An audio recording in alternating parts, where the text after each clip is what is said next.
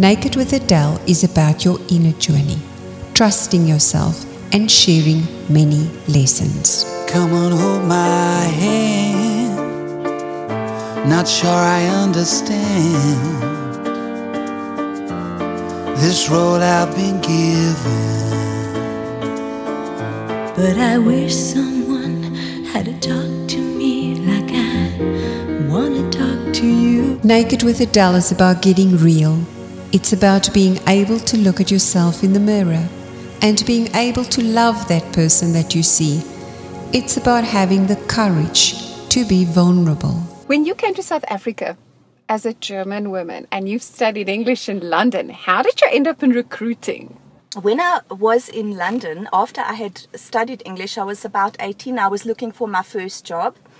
And in England, the recruitment consultancies they're like shops. I don't know if it's still like that, but in those days they were shops and they were advertising their jobs in their windows. So I walked past one and I went in there because I felt attracted by this one position in a hotel as a hotel receptionist, and it sounded like the most glamorous job on earth. So I went in there and I was interviewed there by a Jamaican woman, a very beautiful, glamorous, competent, charismatic woman. And in Germany, we didn't have the profession of recruitment as such. It was all government controlled then. And I'd never experienced anything like it. And she was just so gregarious and so on my side. And she was like my agent. And now she was placing me. And I thought, that is what I want. That is what I want to do. I want to do that and nothing else. And then I came to South Africa and looked for a job. And I could find... Really, it was very difficult for me to find. I didn't have a car, we didn't have telephone, and in those days things were very different. And I found a job through a friend in a car workshop in Selby, being the receptionist, and it was just the most horrible job I ever had because, I was just so intimidated by these car owners, and I was the little receptionist, and in those days, Afrikaans customers expected to speak Afrikaans to their service providers, and I couldn't. And I was so foolish, and then they'd say something in Afrikaans, and I'd say, I'm sorry, I don't speak Afrikaans. Instead of saying, I can't speak Afrikaans, I'm German, which they would have understood. But I just would say, no, I don't speak Afrikaans. Well, I don't speak English. Oh, no, it was just every day was like a nightmare.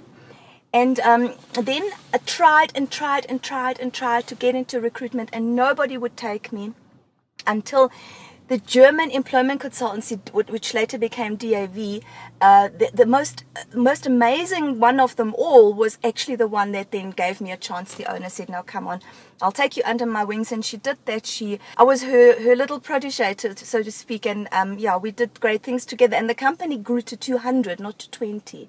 From the 5 people that we were when I started, we were 200 people. And recruitment has been good to me. It's taught me everything. Everything I know today, I know because of having been in that industry and having had that mentor boss that was so amazing.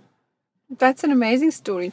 So what were the traits that you had that made you, other than really wanting to be in recruitment, from originally meeting this Jamaican lady, and how she made you feel? What were the traits that you had that made you so successful at recruitment?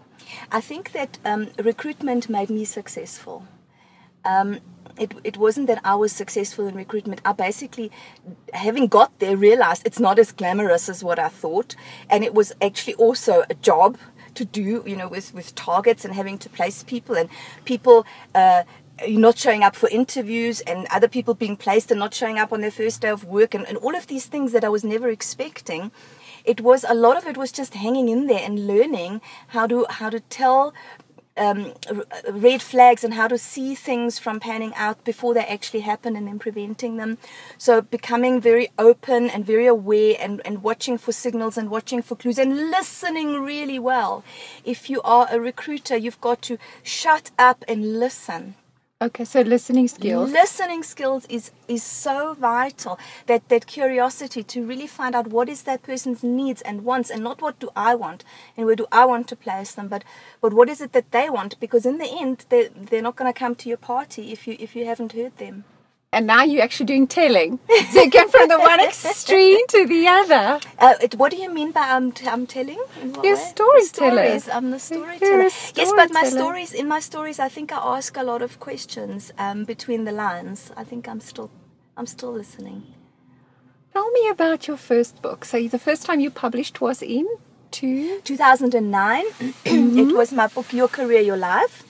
Oh yes, of course. You started off with non-fiction. Yes, that's right. This is a coaching book in the field of recruitment and headhunting. Yes, what I did is I had so much, as I said, so much experience that I thought that people could benefit from. Because at the time, the corporate world in South Africa was going through a bit of a period of young people coming into corporations, being very ambitious, but also feeling a sense of not really understanding what was required. Once they were in the job. And I thought, I'll write this little book and it's going to help everybody because it explains to them how the corporate world works, what employers expect, how easy it is actually to build a career in South Africa right now. If you just observe a few little simple things. And so I took stories from my experience and also from other people. And I tell them in 52 chapters. The idea is to read one chapter a week, and within a year, there should be a visible progress in terms of how you approach the relationships in the place of work and how that actually comes back to you if you do things right. Well, then you wrote another non-fiction book. And after that only came the first fiction book. No, then I wrote On the Bit. Oh, you wrote On the Bit after that. Yes. I had a bit of a gap there with writing, and then I wrote On the Bit. It came out in 2012, and then I wrote... Yeah, and then whilst sending my manuscript to publishers in Germany, this particular publisher turned down the idea of the thriller, but said they would be interested in the topic as such because my thriller also touches on headhunting. So they then offered me a publishing contract to write a book for them in terms of experiences as a headhunter, an international headhunter. So again, I collected stories of a lot of them are my own, and some of them are from other recruiters, also from clients that use recruitment companies. And we put together these stories that are, some of them are funny, some of them are sad, all of them are true. And that was then brought out in Germany, followed by my second thriller, On the Bit, Charlotte. Was being an author, especially after your first book, was it what you expected? No. Please tell us more. No. I thought, okay, being... First of all, I couldn't call myself an author to myself until I started really doing that in 2013, by the time I'd brought out 3 books. Before that, I always said, I want to be an author. It was almost like it wasn't real. I wasn't really an author yet, even though I had books on the market. No, it wasn't, Adele. It wasn't as glamorous as I thought. Yeah, I had to learn a lot about myself, mainly through being out there, because you really are out there. One doesn't really understand how vulnerable one becomes when one's published work is out for the world to see and scrutinize and critique, which people love to do. And you've got to basically take your clothes off. You're naked. Well, you would know about that. You're naked in front of the world, and it was quite something to kind of grow a bit of a fur to not let things so close, to one's heart. Yeah, it was a very interesting experience. So I just want to recap. So you wanted to do this from when you were very young. Then you eventually published the story that was there from the beginning. Yeah. And you can imagine all these built up expectations. So by the time you leave everything that you've done and have become really successful at behind to do one thing that you wanted to do, that must have taken an awful amount of courage. How did you actually make that leap in faith? What made you do it? When you have a desire that is very strong, it ignites the will. And if you have the strong will, driven by the strong desire, you are going to do what you have to do to get that done. And it's nothing more than that. Is how strong is your desire? So when people they come to me and they say, no, they want to write a book, but I can see now for 20 years they've been writing this book, but it's not coming together. It gives me a clue that maybe the area of exploration here would be how strong is their desire. So in my case, I had a very strong desire, and you trade off. Everything has a price tag. So yeah, I was willing to pay the price. Which was? Well, it's to give up your status, your power, your money. Old in the corporate identity. world. Yes, yes. It was. I gave up a lot, but I do believe, and I'm not saying it to console myself, but I do believe that I gained more. I gained more. I gained more of myself, of who I am and who I want to be, and I have not regretted it yet. On a very practical level, how could you afford to do it? I mean, these are the practical questions we ask. It's a big decision to make. If the desire is there, if the strong enough will is there, if you reach that tipping point, because you coach people on this stuff. I mean, people who kind of get there, but they're not there. And this is the field that you coach in selectively, people who come to you. But what for you, did you have a plan? What were you going to do? How were you going to be able to be a writer? I mean, I know as an author, it's wonderful to be famous, if you can call that, or however you choose to define it, but it's not so easy to actually live it and to stay motivated. So did you have a plan? Because we don't know this up front. Adele, if I'd had a plan, I wouldn't be a writer. Oh, wow. No, I'm telling you, because if I'd had a plan and I would have worked things through properly and methodically and analyzed them properly, I think I would have lost my courage. So my courage came a lot from not knowing and almost subconsciously not wanting to know and just diving in, because if I'd had too many answers to all the problems I would face, even after writing, the real problems start when the publishing aspect, comes to the process. If I'd known everything, I probably would have said, I can't do this. I'm not talented enough. I'm not connected enough. I can't do this. But because I didn't know, I suppose I had the courage of the blind. Yeah. So it was a hard decision, and you followed your heart. Yes. There wasn't a plan? There was no plan. It was all fun. But it was just wonderful. I used to sit at my computer on my plot, and I used to think, I can't believe this is my life. My life is so wonderful. This is so great. And I felt guilty because I thought, this can't be real. It can't be real, because I'm supposed to be at work, and I have to work and sit in the traffic, and now I'm doing this, and something must happen. Something terrible must happen, because you're just stuck doing what you enjoy doing. And it was so unfamiliar to me. That it was actually in itself quite a challenge. But you brought up the aspect of how to financially and practically get it through. And I tell you, that is such a good question. And in my case, I feel very blessed because I had the opportunity to work really hard for 2 decades and to actually allow myself this kind of sabbatical time of writing, which now is not a sabbatical anymore. It's kind of stayed. But yes, I'm very fortunate in that I was able to actually sustain myself from the work that I had invested in the last 2 decades. Thank you for sharing that. I know that can be a tough one, but when it comes to writing, we're really out there and we're very exposed, and perspective and perceptions are very important. Because the world has an idea of it, only wants to read things and know things from successful people, and then how do you know you are that or you are not? How do you decide what constitutes a successful author?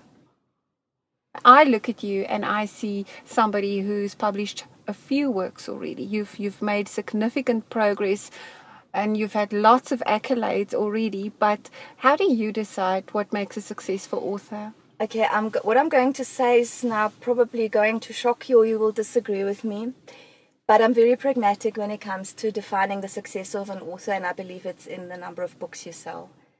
It's going to be as cold and hard as that. Unfortunately, that's what it is to me. And yeah. But now, like for me, I mean, I know to be able to live as a writer, you either need 8 books at least, or you need to have been around for a really long time, really promoting those books. And self-promoting is hard even for me. So when you talk about book sales, I mean, South Africa, to be considered a bestseller, I believe is like 1,500 books, which is similar-ish to the UK. But in the US, it's 10,000 books. So how many book sales makes a successful author?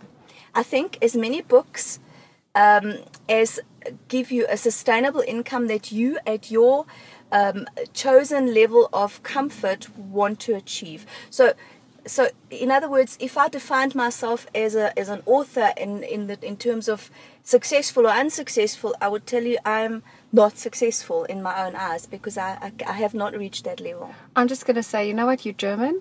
You're really hard on yourself. Okay. Well, yeah, it's a tough question. Yeah, but no, really, author success to me translates into number of books sold. Are you secretly fantasizing about another life? I've been to Georgia and California and anywhere I could run. Took the hand of a preacher man and we made love in the sun. But I ran out of places and friendly faces because I had to be free. I've been to paradise, but I've never been to me. Naked with Adele is about your inner journey, trusting yourself and sharing many lessons. Come on, hold my hand. Not sure I understand this road I've been given.